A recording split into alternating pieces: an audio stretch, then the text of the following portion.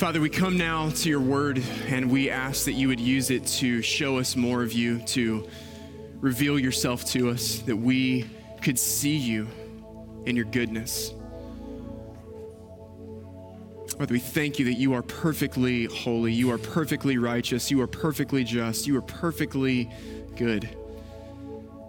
We want to see that goodness more clearly today. Praise you for your goodness, declare your goodness, make it known to the ends of this earth. Father, we come this morning and we lift up those who are scattered along the Gulf Coast this morning. Father, we ask that your hand would be strong to save and to rescue and to deliver, to protect. Father, we continue to lift up brothers and sisters in Christ in Afghanistan who are today trying to do exactly what we're doing right here, but uncertain of what's coming next. Father, we continue to lift up those in Haiti who continue to deal with the aftermath of a devastating earthquake. Lord, in our own church and our own community, we lift up those today who are hospitalized due to coronavirus, Father, for healthcare workers who are overwhelmed, for all of us who are navigating the unique challenges that this presents. Lord, in the midst of all the mess, help us today to see that you're good. Remind us, Lord, that you're good and that you work all things together, even the worst of things together, for the good of those who love you. And Father, we love you. Lord, we love you. To speak to us through your word, would it edify your church, glorify your name, sanctify us in your truth, because your word is truth. We ask all these things in the name of the Father, the Son, the Holy Spirit. And everyone said, amen, amen. You can go ahead and have a seat. And as you find your seats this morning, I'm going to invite you to turn with me in your Bible, Isaiah chapter 6. We'll be looking together at verses 8 through 13 this morning. If you've been with us for the last few weeks, our church family has been walking verse by verse through Isaiah chapter 6. This is now week 4 of this, and we're going to be closing out this short message series today. What we've seen over the last few weeks is that during the time of the nation of Judah and reign of a man named King Uzziah, who had a long and prosperous reign, during the year of his death, a prophet named Isaiah received a vision of the Lord. Now, Uzziah was a very influential figure for the people of Judah. He had led a decades-long reign that led to great national and economic prosperity. But as the nation had grown strong, the people grew proud and their worship grew cold. Their worship of the Lord was just checking off the boxes, going through the motions. It was all head and no heart. And it got so bad to the point that the Lord finally said, look, just stop doing these things. He says, stop singing your songs, stop holding your festivals, stop praying your prayers. They've all become a burden to me because it was all disconnected from the heart and they were just going through the motions. So it's during this time of great spiritual drought that Isaiah receives his vision of the Lord. At a time where the Lord had become unreal and impersonal, the Lord became very real and very personal to Isaiah. And we saw a few weeks ago that the first glimpse of the Lord that was received by Isaiah is that the Lord is holy. He is high and lifted up. He is seated on the throne. He is transcendent. He is above all things, and the whole earth is full of his glory in such a way that no one can say they've not seen the glory of the Lord. We saw the next week that the revelation of God's holiness reveals the depths of our sinfulness. When you and I, as sinful people, come into the presence of a holy God, we immediately recognize that we are not holy. All of our sin, all of our brokenness, all of our inadequacy, it's all magnified in the presence of the holiness of God. But then last week we saw a glimpse of God's grace and his mercy. God, because he is good, because he is loving, because he is gracious, because he is kind, he has made a way through the sacrifice of another that you and I can be purified of our sins and we can stand justified and confident in the presence of a holy God who is the just judge and ruler of the universe. And today we're going to see now a picture of our mission. how we live our lives in response to who God is, who we are, what he's done for us, and who it is he's called us to be, and what it is he's called us to do. So we've seen this passage break down into four components of his holiness, our sinfulness. Last week we saw his mercy. Today we're going to see our mission. And as we've done this, we've seen the good news of Jesus Christ, the good news of the gospel unfold in four distinct movements of God, man, Christ, and response. So today we'll be looking at the response. The response to this holy God, the response to his love, the response to his grace, the response to his mercy. We see today that the Lord calls us into ministry and then he commissions us with his message. You know, typically when I'm preparing a message, I'm doing that about 2 or 3 weeks in advance of when I'm actually going to preach it. I at least kind of put the bones of it together, do my basic study, and get that to the staff, what they need. So our community groups are sermon-based discussions, so Dustin needs that in advance so that he can develop content for groups. And then we try to form our worship services around the text for that day. So Grayson and the worship team need that for scripture selections and song selections. So it's usually a couple weeks in advance. And this might sound a little bit weird to you, but the very last thing I actually do when I'm developing a sermon is write the introduction. It's the thing that I save for the very last piece of sermon preparation, and it's something I don't usually do until about 2 or 3 days in advance of when I'm actually preaching it. Now, if you've been a part of our church for a while, you know that we're committed to the verse-by-verse preaching of God's word. This is also known as text-driven preaching, expositional preaching. We simply want to unfold the word of God verse by verse and ask, what does it say? What does it mean? And how do we live in response to what it reveals? How does it point us to Jesus Christ? And so one of the reasons why I saved the introduction for last is because I want to make sure it's the text driving me and not me driving the text. I want to make sure I'm being driven by the Spirit and by the Word, and not me being in the driver's seat, driving the Spirit and driving the Word, taking it where I want it to go. So, got towards the end of this past week and was going Thursday to sit down and develop the introduction around the same time that I normally do. And it just so happened, here we are for 4 weeks, we've been building up to Isaiah chapter 6, verse 8. We've been building up to Isaiah 6:8 and the rest of this chapter, and it just so happened that there was a very prominent use of Isaiah 6:8 in our nation just a few days ago. So in response just to the devastation that occurred to the Marines and the Navy whose lives were lost in Afghanistan this past week, President Biden used Isaiah chapter 6, verse 8 as sort of a military cry and a rallying cry for military power and support. And this has been pretty broadly panned by those on both sides, because you see pretty quickly that was not an appropriate use of Isaiah chapter 6, verse 8. Here I am, send me. It's Isaiah responding in response to and in light of the revelation of God's grace and his holiness. It's a prophetic vision of grace and peace that's being declared by God to a sinful people. It's not a rallying cry for military support. And so I'll be honest, Emily will tell you, Thursday, I was pretty fired up when this happened. I'm like, it's Thursday. I'm ready to tee it up right now. Let's go. And honestly, I've had to really battle the last few days. What I really want to get up here and do right now is just unload on the misuse of this, because we literally just spoke to this 2 weeks ago. How we as a nation, we as a culture, our elected officials in particular, we have this tendency to trivialize holy things. We'll take the word of God, we'll quote it wildly out of context for whatever our use is in that given moment, and this should burden us.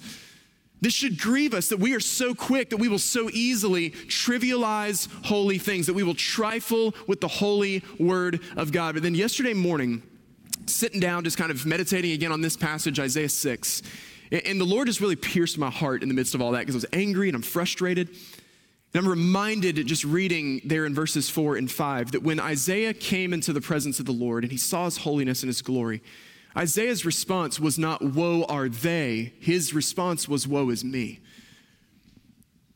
And I had to be reminded that I too am a man of unclean lips.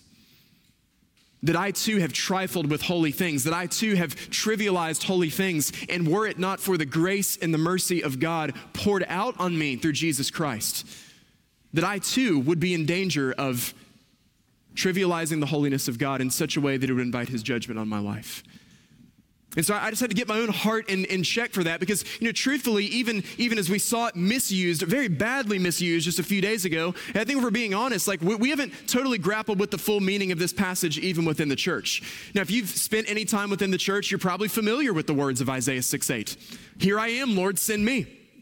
Here I am, send me. This is Isaiah's response to the prophetic revelation of who God is. And typically we'll use this in some sort of a commissioning service. We're going to send out a missionary or a mission team. And what we have in mind is here's the group of heroes, like they have volunteered, God's kind of Uncle Sam, like in the picture, I want you. And these are the people who have said, hey, I'll go, I'll volunteer, I'll be a part of this. And we send them out. And I think we typically send them out sort of like with Billy Graham crusade visions, right?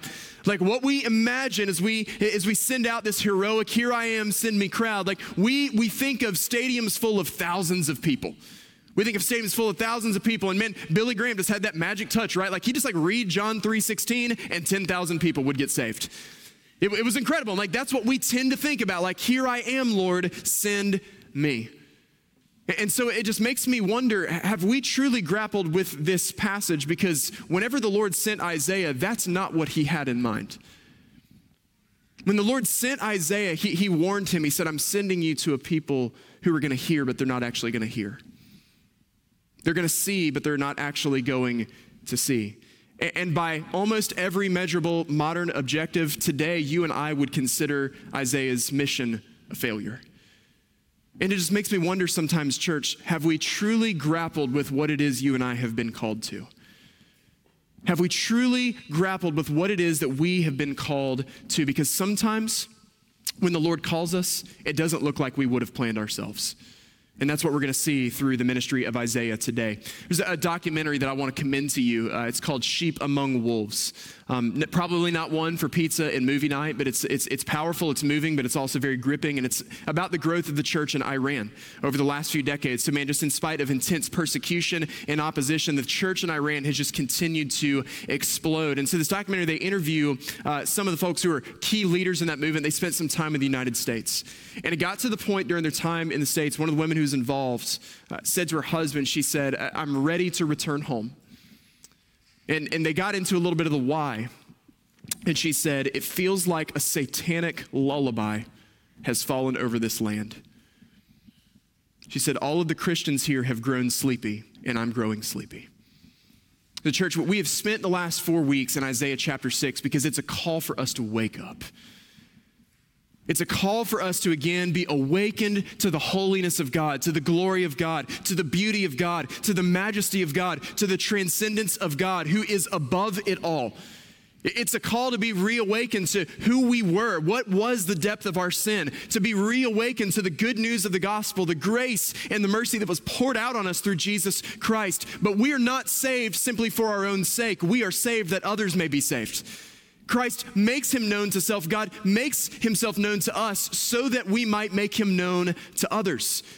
And I want to call us to get our minds out of the gutters and out of the blenders, because what's happened to us, the way we've been lulled to sleep over the last couple of years, man, so many of us, your mind just in the blender right now. And we've got to rescue our minds, we've got to rescue our hearts, we've got to rescue our affections from the culture wars and from the echo chambers and from the conspiracy theories, just the way we saw in Isaiah chapter 8. And it's not a call to bury your head in the sand and pretend like nothing's wrong in the world, but this is a call for us to lift our eyes and see the Lord. Because when we have seen the Lord, we cannot unsee the Lord, and it becomes clear in the way that we live in response to his calling. So today we're going to spend a few moments looking at that calling, some implications within that calling, and I'm going to give us a few challenges as we close this text out this morning. So Isaiah 6, 1 through 8. I've challenged you to memorize this over the last 2 weeks. Just quick show of hands, who's memorized it or working on it right now? Okay, cool. And so this is going to be on the screen, and if you know it, man, maybe close your eyes. This is your opportunity to practice, and I'll give you a gold star later. It'll be awesome. And go to the Cross Kids room. I'm sure they have that too. And but everybody else too, I just want to encourage you just to follow along. Let's immerse ourselves one more week in this vision. Here's how we see it. In the year that King Uzziah died, Isaiah says, I saw the Lord seated on the throne, high and lifted up, and the train of his robe filled the temple. Above him stood the seraphim, each having 6 wings. With 2 he covered his face, with 2 he covered his feet, with 2 he flew. And one called to the other and said, Holy, holy, holy is the Lord of hosts.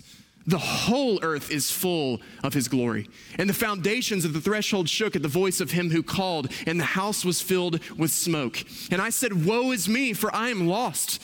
For I'm a man of unclean lips, and I dwell in the midst of a people of unclean lips. For my eyes have seen the King, the Lord of hosts.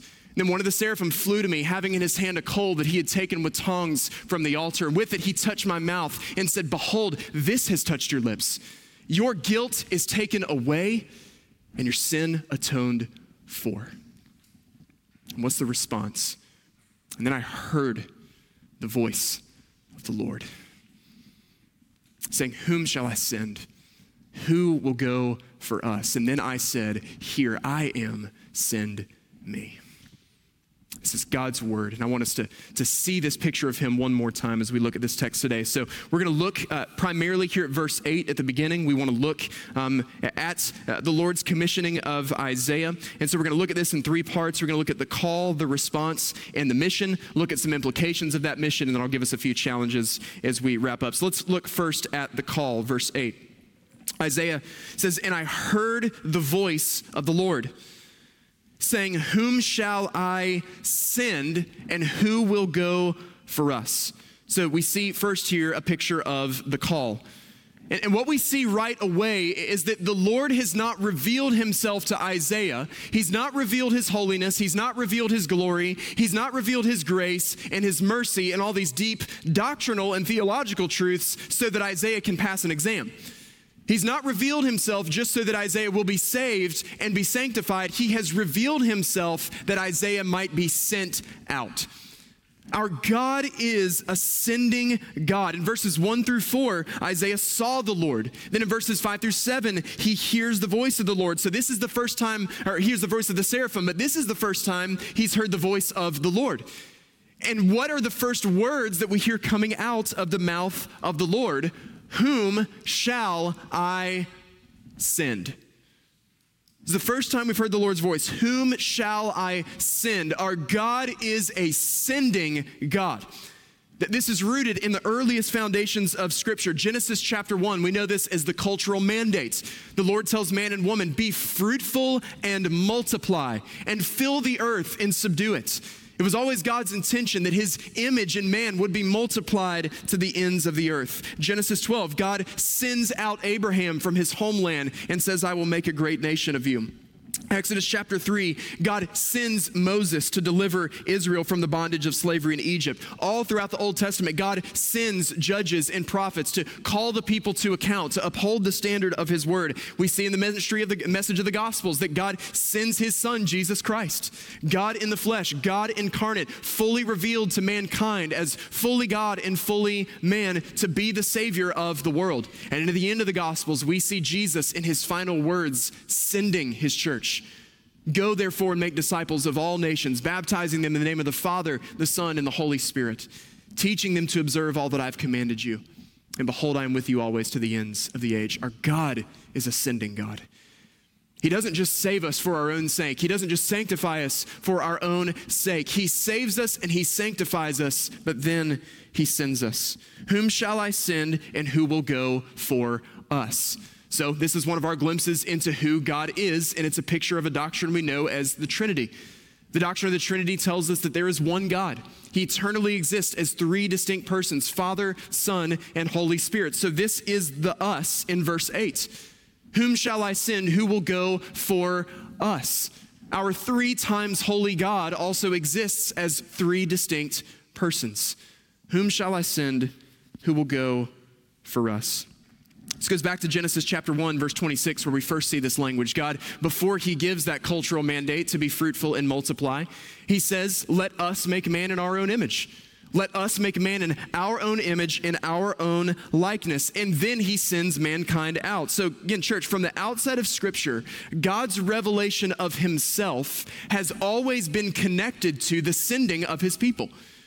God reveals himself, not that we just might know him, but that others might know him through us. So God, who is perfectly self-sustaining, in need of no one, he has chosen to disclose himself to mankind, and the call of mankind is to make him known to others. So that's the call. And then second, we see the response. Whom shall I send? Who will go for us? And then here's Isaiah's response. Here I am, send me. Now, this is the second time that we have seen Isaiah speak through this chapter. But the first time he responds, it's not anything to the effect of, here I am, send me. What are the first words that we hear come out of Isaiah's mouth a few verses ago? It's not, here I am, send me. It's, woe is me, for I am lost. So when he comes into the presence of a holy God, it magnifies the depths of his sin, and his response is basically, kill me or get me out of here. He knows that he doesn't belong there. He knows that he can't stand in the presence of a holy God. But we've now, in just the span of a few verses, gone from woe is me, for I am lost, to here I am, send me. What's the difference? The difference is what we saw last week. It's the grace and the mercy of God. God, in his grace, in his goodness, and his kindness, he's purified him of his sins. He has qualified him to stand in his presence. He stands justified, blameless in the sight of the just judge and ruler of the universe. And so he has moved very quickly from woe is me, I am lost, to here I am, send me. From I do not belong here to I will do whatever you ask me to do. And the difference, church, is the gospel. The difference is the good news of the gospel, because listen, this was our testimony too. Before here I am, send me, there was woe is me, for I am lost. You know, my favorite hymn that we'll sing pretty frequently is Come Thou Fount of Every Blessing. I grew up singing this in the church like many of you, and I probably listened to it like 10,000 times in my life, between singing it together with other believers in church or just listening to it in the car or wherever it is that I am. And it's something about that line that every time we sing it, just joy wells up in my heart. Just emotion that I really can't contain. I just get choked up and I have to lift my hands when we sing, Jesus sought me when a stranger, wandering from the fold of God. And man, that just always messes me up, because every time we sing those words, I'm reminded I was the stranger. I was the stranger. I was wandering from the fold of God. Like, that was my story. Like, I'd grown up in all of it, and I made every effort to walk away from Jesus, but I was the one from the 100 that left the 99, and Jesus was the good shepherd who sought me out. That's what he had done for me. And man, that just wells up joy within my heart every time we sing these words, because listen, that is your testimony. Listen, you were not born mostly good. You were born spiritually dead. Like, we weren't born good people, we were born dead people in need of the grace and the mercy of God poured out on us through Jesus Christ. Listen, if you're a follower of Jesus Christ, there's no such thing as a boring testimony. You and I were on one-way fixed roads to eternal destruction, but God in his mercy rescued us through his son, Jesus. That's our story. Woe is me, for I am lost. To now present ourselves saying, Lord, here I am, send me. This is the only appropriate response to the good news of the gospel. People who were sinful, people who were broken, people who were condemned, but who were then rescued from their sins. The only appropriate response is to then throw our lives into making this God known. It's to making that same message, to making that same goodness known to the ends of the earth. This is why, as Jesus is commissioning his disciples in Acts 1:8, he says to them, and you will be my witnesses. You're going to be storytellers. You're going to testify about what you've seen and about what you've experienced and about what you've heard. Listen, this is our call as followers of Christ. What is your testimony? What is your story? Leave proclaiming the good things that the Lord has done for you. This is the call for every believer in Jesus Christ, to be his witnesses to the ends of the earth. So we've seen the call and we've seen the response. But now let's look at the mission. Because again, you and I, this still begs the question that we kind of let out with in the introduction. Have we truly grappled with the context of Isaiah chapter 6, verse 8 through 13? Have we truly understood what we mean with this here I am, send me declaration? Because what we're going to see in verses 9 through 13, which unfortunately many of us tend to ignore, is that this is a very different mission than what most of us probably would have had in mind. So from Isaiah 6, 9 through 13, let's see here the mission. This is what the Lord has given to Isaiah. And he said, go and say to this people. So Isaiah raised his hand. I volunteer as tribute. I'm ready to go. Here I am, send me. I'm all in on this thing. And this is what the Lord says. He says, go and say to this people, keep on hearing, but do not understand. Keep on seeing, but do not perceive. Make the heart of this people dull, and their ears heavy, and blind their eyes, lest they see with their eyes and hear with their ears and understand with their hearts and turn and be healed. And Isaiah's like, time out. This isn't really what he had in mind. Verse 11, he said, then I said, how long, O Lord? Wasn't signing up for a 1-week mission trip here. How long, O Lord? And he said, until cities lie waste without inhabitant, and houses without people, and the land is a desolate waste. And the Lord removes people far away, and the forsaken places are many in the midst of the land. And though a tenth remain in it, it will be burned again. Like a terebinth or an oak whose stump remains when it is felled, the holy seed is its stump. So right away, I think you and I, we look at this passage and we just think, okay, maybe this isn't what I signed up for. It's like signing up to coach 4 and 5-year-old t-ball. I've done that before. You think it's going to be one thing until the first practice. And then suddenly you're like, I don't know how I feel about this anymore. This isn't quite as fun as I thought it was going to be. And so we've got to grapple with what's going on here, because this is not a vision of a Billy Graham crusade. I mean, this is actually the opposite picture of that. It's the exact opposite of what most of us would be actually interested in and participating in. So just to help break this down a little bit, because at this point, the language really turns prophetic and apocalyptic, and this is essentially what the Lord is saying. He's telling Isaiah, he says, your ministry is going to have a hardening effect on the hearts of the people. Because instead of acknowledging their sins, confessing their sins, repenting of their sins, they're going to double down on their sins. They're trying, as we've seen over the last few weeks, they're trying to synchronize their faith with their immorality. They're trying to synchronize it with their nationalistic idolatry. They're trying to synchronize it with their ignorance of injustice, their ignoring of injustice. And that they're trying to pair their faith with all of these things, and the Lord's not having it. And he's like, but their hearts aren't going to soften. They're not going to respond. He says they're going to double down on their sin, and they're going to reject everything that you say. And so we see right away that this is a very different mission than what most of us would probably be interested in signing up for. So a few details about the mission given to Isaiah and the implications for us today. First, we need to see that the mission will be rejected and misunderstood. The mission will be rejected and misunderstood. The Lord warned Isaiah, they will see, but they won't actually see. And they will hear, but they won't really hear. You're going to proclaim the truth to them, but they're not going to soften their hearts in repentance. They're going to turn their backs against me, and they're going to double down on their sin. Now, up to this point in the book of Isaiah, the first 5 chapters had really revealed the character of the nation.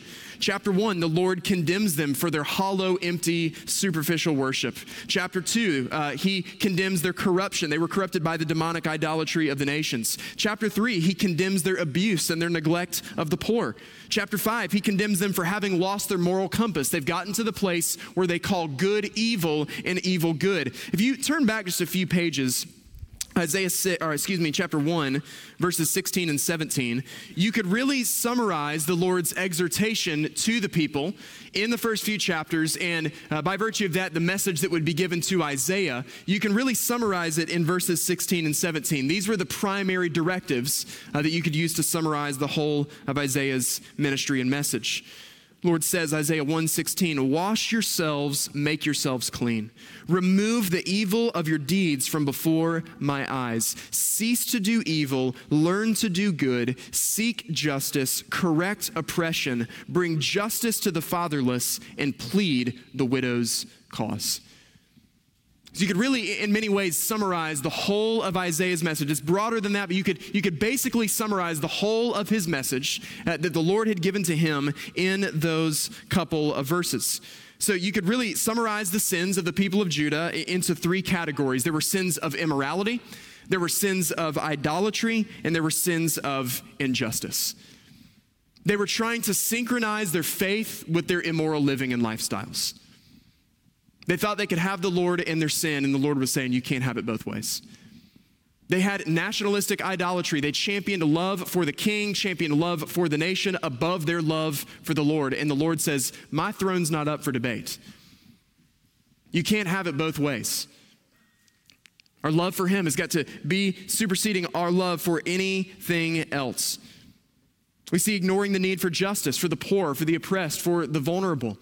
He says you're not correcting the injustice that exists in your midst. You're not pleading for the widows and orphans on their behalf. And listen, church, that this is one of those places where we have to be reminded that the words like justice and oppression, these are not liberal words, they're biblical words. And unfortunately, even many conservative Christians, we've just thrown those words out the window because we're worried it's going to lead us somewhere that it shouldn't. We're worried about corrupt ideologies, and so we just kind of thrown the baby out with the bathwater. We don't have to pay attention to those words anymore. That's wokeness, whatever that word even means. Somebody please define it. And we just have to understand, let's rescue the word of God from the culture. Let's take back words that belong to the Lord and define them as he has defined them, and not just throw them out because they become politically corrupted. The play here is not to abandon the word of God, it's to see it lived out in the culture around us. And so Isaiah is just speaking this message to these people that this is the word of the Lord through him. This is what you need to do. You need to seek justice. You need to correct oppression. You need to plead on behalf of the vulnerable in your community. These are not liberal ideas, these are biblical ideas. And we need to remember them in this way. This message would be recalled by Jesus in the Gospel of Matthew. When we come to Matthew chapter 13, we see Jesus very frequently quoting the words of the prophets through the Gospel of Matthew, particularly the words of Isaiah. Now, many of you remember earlier this spring, we spent several weeks in Matthew chapter 23, the 7 woes that Jesus pronounced on the religious leaders, the scribes and Pharisees of the day. And what Jesus really condemned them for, he said, listen, he was like, you guys are doing the small things really well. He's like, tithing, you're nailing it. You tithe out of your spice racks. That's pretty impressive. Jesus actually commends them for this. But he says, but you neglected the weightier matters of the law. You neglected love. You've neglected mercy. You've neglected justice. And it was for those reasons that God's wrath was going to be poured out on the people. And so we see Jesus saying in Matthew chapter 13, you want to turn there for just a moment, verses 13 through 15, we see the words of Isaiah fulfilled in the ministry of Jesus. Jesus would often tell stories to the crowds as they listened. He would tell these parables. And these were really a way to indict the religious leaders of the day. It was sort of I'm going to tell a story. There's some good characters and some bad characters. You guys need to read between the lines because I'm actually talking about you. But instead of seeing that, instead of humbling themselves, and instead of recognizing their sin, they hardened their hearts against his word. And they refused to believe that they were the ones in the story. And this is why Jesus says in Matthew 13, verses 13 through 15, he says, this is why I speak to them in parables. Pay attention. Because seeing they do not see, and hearing they do not hear, nor do they understand. Indeed, in their case, the prophecy of Isaiah is fulfilled. This is what the Lord spoke through Isaiah. It has been fulfilled today. He says, you will indeed hear but never understand. You will indeed see but never perceive. For this people's heart has grown dull, and with their ears they can barely hear, and their eyes they have closed, lest they should see with their eyes, and hear with their ears, and understand with their heart, and turn, and I would heal them. This is Jesus saying, the Lord said it was going to happen, and it's happened. You saw it all, but you didn't really see. And you heard it all, but you didn't really hear. So you and I have to understand, our mission is going to be rejected and misunderstood. And just to make sure, church, we're on the same page here. Jesus is not preaching these words to the secular culture. He's preaching this to the religious culture. I mean, the people who should have known him more clearly above everyone else, his indictment is, listen, you have seen it, but you haven't really seen it. And you've heard it. You've heard it ad nauseum, but you've not really heard it. Because our actions never changed. Their actions never changed. They never confessed their sins. They never repented of their wickedness. They doubled down on their sin. And because of this, the Lord said that the words of Isaiah had now been fulfilled. Doubling down on their sins. So church, we have to know it was true for Isaiah. It was true for Jesus. It's going to be true for you and I today. If you as a Christian in the United States of America, particularly in this ridiculous, polarized, politicized landscape that we live in today, if you're going to stand on the word of God as it is, you're going to face some mess. You're going to have to deal with a lot of ignorance.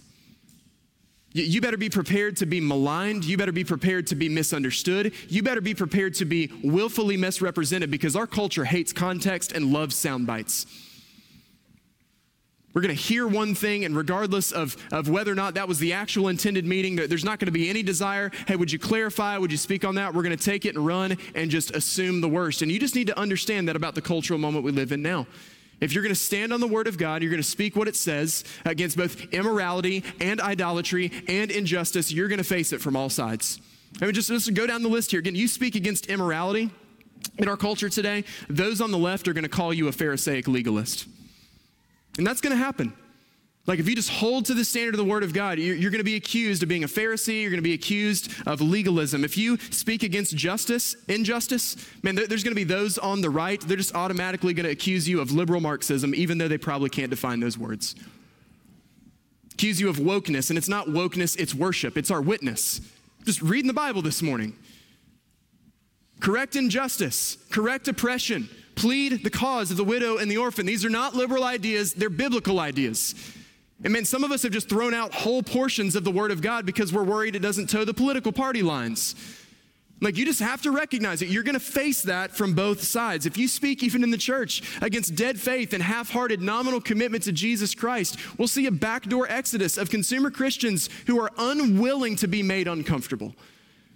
When we speak against immorality, you speak against injustice, you speak against idolatry, you have to know that for some, the message is just going to have a hardening effect. They're not going to have soft hearts that repent and confess and turn to the Lord. They're going to double down on their sins. And here's the challenge for you and I today. That there's going to be some who malign us, misrepresent us, misunderstand us willfully. And we still have to be able to look them in the face and say, the Lord bless you and keep you as you go.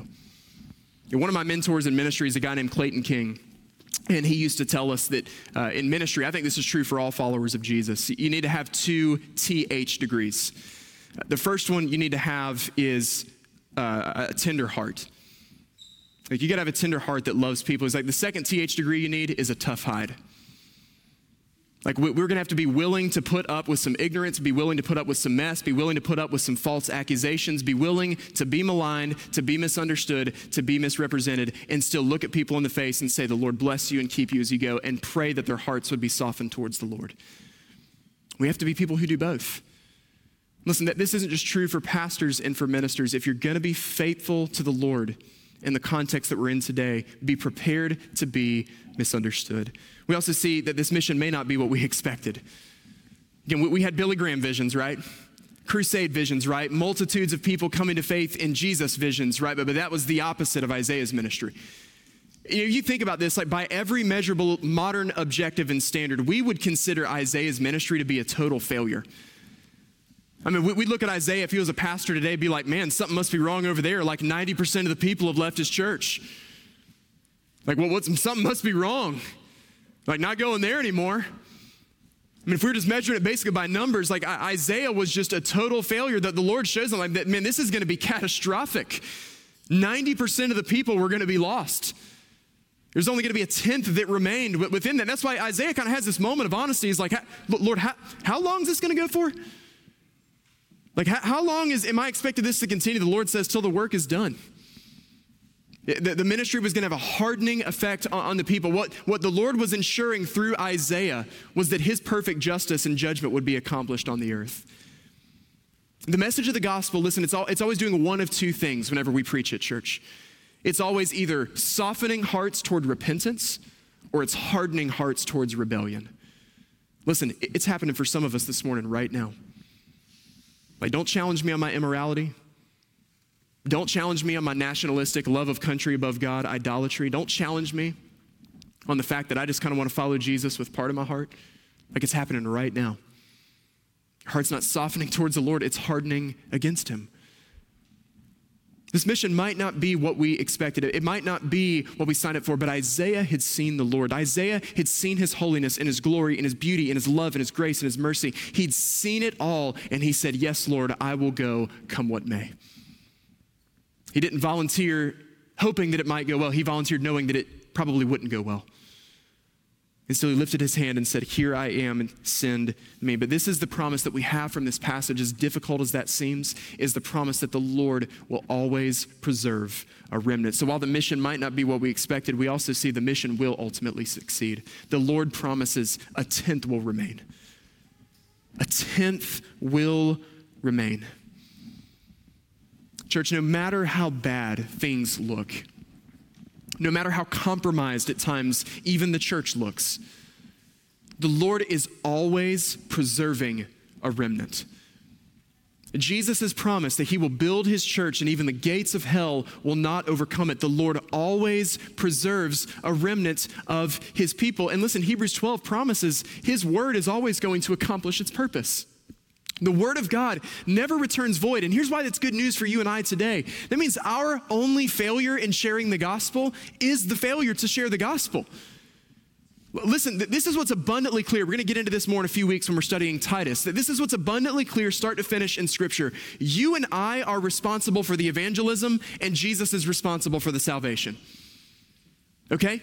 Like we are not responsible for saving anyone's soul. That is purely a work of the Lord, purely on the grace of God.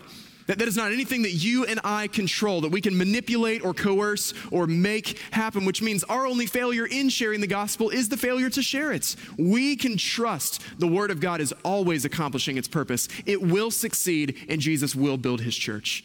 The mission will succeed no matter how dark and difficult it might seem. So I want to give us just 3 challenges quickly here as we close out together this morning.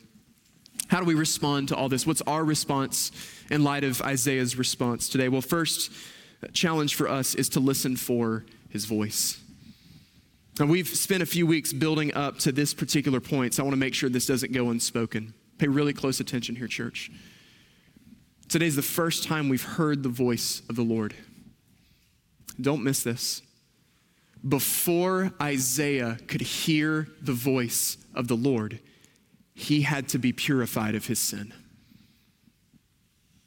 You're sitting there today and you're wondering, man, I just feel like God is distant. I feel like God is silent. I feel like God is not near to me. Would you have the humility to consider that maybe there's some sin in your life that's going unaddressed? It could be like the people of Judah. Maybe you're just trying to synchronize your faith with immoral lifestyle and practice and behavior. You're trying to synchronize your faith with an idolatrous love of country above love for the Lord. You're trying to synchronize your faith with the fact that we continuously turn blind eyes to injustice and pretend like the problems don't exist and it's just political, media-driven, and we can just ignore the cries of those who are hurting. And listen, what we see all through the book of Isaiah, just all through the prophets in the Old Testament is you can't have it both ways. I mean, we either surrender all that to the Lord and we deal honestly with our sin, or we should not expect to hear his voice. If we want to hear the voice of the Lord, we have to be willing to deal honestly with sin. So man, what sin is in your heart that you've got to deal with? What sin exists in your home? Husbands, wives, like what's going unaddressed? And we can't expect to hear the voice of the Lord until we're willing to deal honestly with our sin, with open, honest confession, lay it at his feet, and trust that when we confess, he's faithful and he's just, and he'll purify us of our sins. We listen for his voice, but before we can hear his voice, we have to deal honestly with sin. Second, accept your calling. Accept your calling. Listen, maybe God is calling you to like a Billy Graham mission. Praise God for that. Call those people to faith in Jesus and watch them flood down the stairs and the audience. It's amazing, right? Like still see the YouTube videos. It's incredible. Like maybe the Lord has called you to do that. Maybe you're going to reach 2 million people globally for the rest of your life through faith in Jesus Christ. Maybe you're one of those evangelists. Man, every time you open up your mouth and say the word Jesus, people are like, I need him. Probably not most of us, but some of you have that gift and praise God for it. Embrace that gift. Embrace that calling. But for some of us, let's consider that maybe this calling isn't what we thought it was going to be. That maybe the Lord is calling us to speak his truth, not just so that salvation will be accomplished, but so that his righteous judgment will be accomplished. It might not be what we thought we were signing up for, but can we trust that if we accept the calling, if we raise our hands and say, yes, Lord, here I am, send me, that we can embrace it as his will, come what may. So listen for his voice, accept your calling, and last, fulfill your ministry. Fulfill your ministry. This might not go the way we thought that it was going to go. The tradition tells us that Isaiah's life ended with him being martyred and being sawn in two. You still want to sign up for that mission trip? And yet he still willingly lifted up his hand and said, yes, Lord, I will go, because he understood that there was something greater. There was a higher calling than numerical success. There was a higher calling than acclaim and praise in the eyes of man. His reward was the glory of God. Can you and I be content with this? Can you and I be content with knowing that our ultimate reward isn't for us, it's God getting his glory, and knowing that by him getting his glory, you and I will find our greatest joy? Can we be content to know that our goal is to bring God glory with our praise, with our lives, as we wholeheartedly set ourselves apart for his mission and his purpose? We've spent a lot of the last few weeks praying for our brothers and sisters in Christ in Afghanistan, and there's these really powerful testimonies. I hope you'll go read some of these that are just coming out from the churches and the pastors that are there. And the Gospel Coalition shared one of these a couple of weeks ago as a pastor who, when the nation was being overrun, he was gathered together with his church doing what you and I are doing right now. That's all they knew to do in the moment. We're going to come together to pray, to seek the Lord, to rally around his word, to sing. And the song that was chosen by the song leader that day was Martin Luther's famous hymn, "A Mighty Fortress Is Our God." And so they'd sang the first few stanzas of the song, and as they were getting to the fourth stanza, there was a brother from within the church who came and whispered into his ear that Afghanistan's president had fled the country and that the Taliban were now in control. And as those words were being whispered to him, they finished singing the words of that final stanza. "Let goods and kindred go, this mortal life also. The body they may kill, God's truth abideth still, and his kingdom is forever." Those are people who have seen the Lord. And I just want to ask you at the end of a few weeks of this, have you seen the Lord? Have you seen something that you can't unsee, or are your heart and your mind and affections constantly captured and captivated 24 hours a day by everything in this world that's not Jesus? Because church, here's what we have to understand. Now, you and I, we still live in a place, we are facing nothing, absolutely nothing like our brothers and sisters in Christ encountered. Listen to me, the masks weren't persecution, okay? Get over it. They weren't persecution. And it's a slap in the face to those who face real persecution globally every time we cry wolf over these things. But pushback is coming. I mean, we're starting to see it a little bit more, bits and pieces here and there. Pushback is coming. There's going to come the day in our culture, in our nation, that following Jesus Christ is really going to be costly. And the only ones who are going to endure in that day are those who have seen the Lord, who've seen him in his holiness and his glory and his beauty and his majesty, who've seen something that they can't unsee, something that's captivated their hearts and their minds and their affections and their imaginations, to the point that we will raise our hands and say, "Yes, Lord, I am here. Here I am. Send me, come what may." Because we know that there is absolutely nothing that we can lose in this life that we will not gain a millionfold in the eternity to come. Lord, here I am. Send me. The Apostle Paul, Romans 10, verses 14 and 15, he lays out a series of questions to the church in Rome. He says, "How then will they call on him in whom they've not believed? How are they to believe in him in whom they've never heard? How are they to hear without someone preaching? How are they to preach unless they're sent? But as it is written, how beautiful are the feet of those who preach the good news." Listen, our feet are beautiful because our news is good. And the question is not, are we sent? The question is, will we go? Have you seen the Lord? And will you raise your hand to him and say, "Yes, Lord, because my story used to be, woe is me, I am lost. Today, my testimony is, here I am, send me." We lift up our hands and say, "Here I am, send me." So you just bow your heads with me for just a moment. We've gone over time a little bit this morning. We had a lot happening in this service today. So just very quickly, if you're going to hear the voice of the Lord, we have to deal with sin. And just in light of what we've seen this morning, is there immorality that exists in your life? Are there ways you're trying to live your life that are in contradiction to the Word of God? You can't have it both ways. We've got to honestly confess that and lay it at his feet this morning. Is there idolatry? Man, is there, like the people of Judah, is there love of nation? Is there love of king above love for the Lord? You can't have it both ways. The Lord will have no rivals to his throne. Maybe we just need to confess that before him this morning. Are there ways we've ignored injustice? I mean, we just turned a blind eye to the challenges of this world. We can't have it both ways. We have to be people who deal honestly with sin.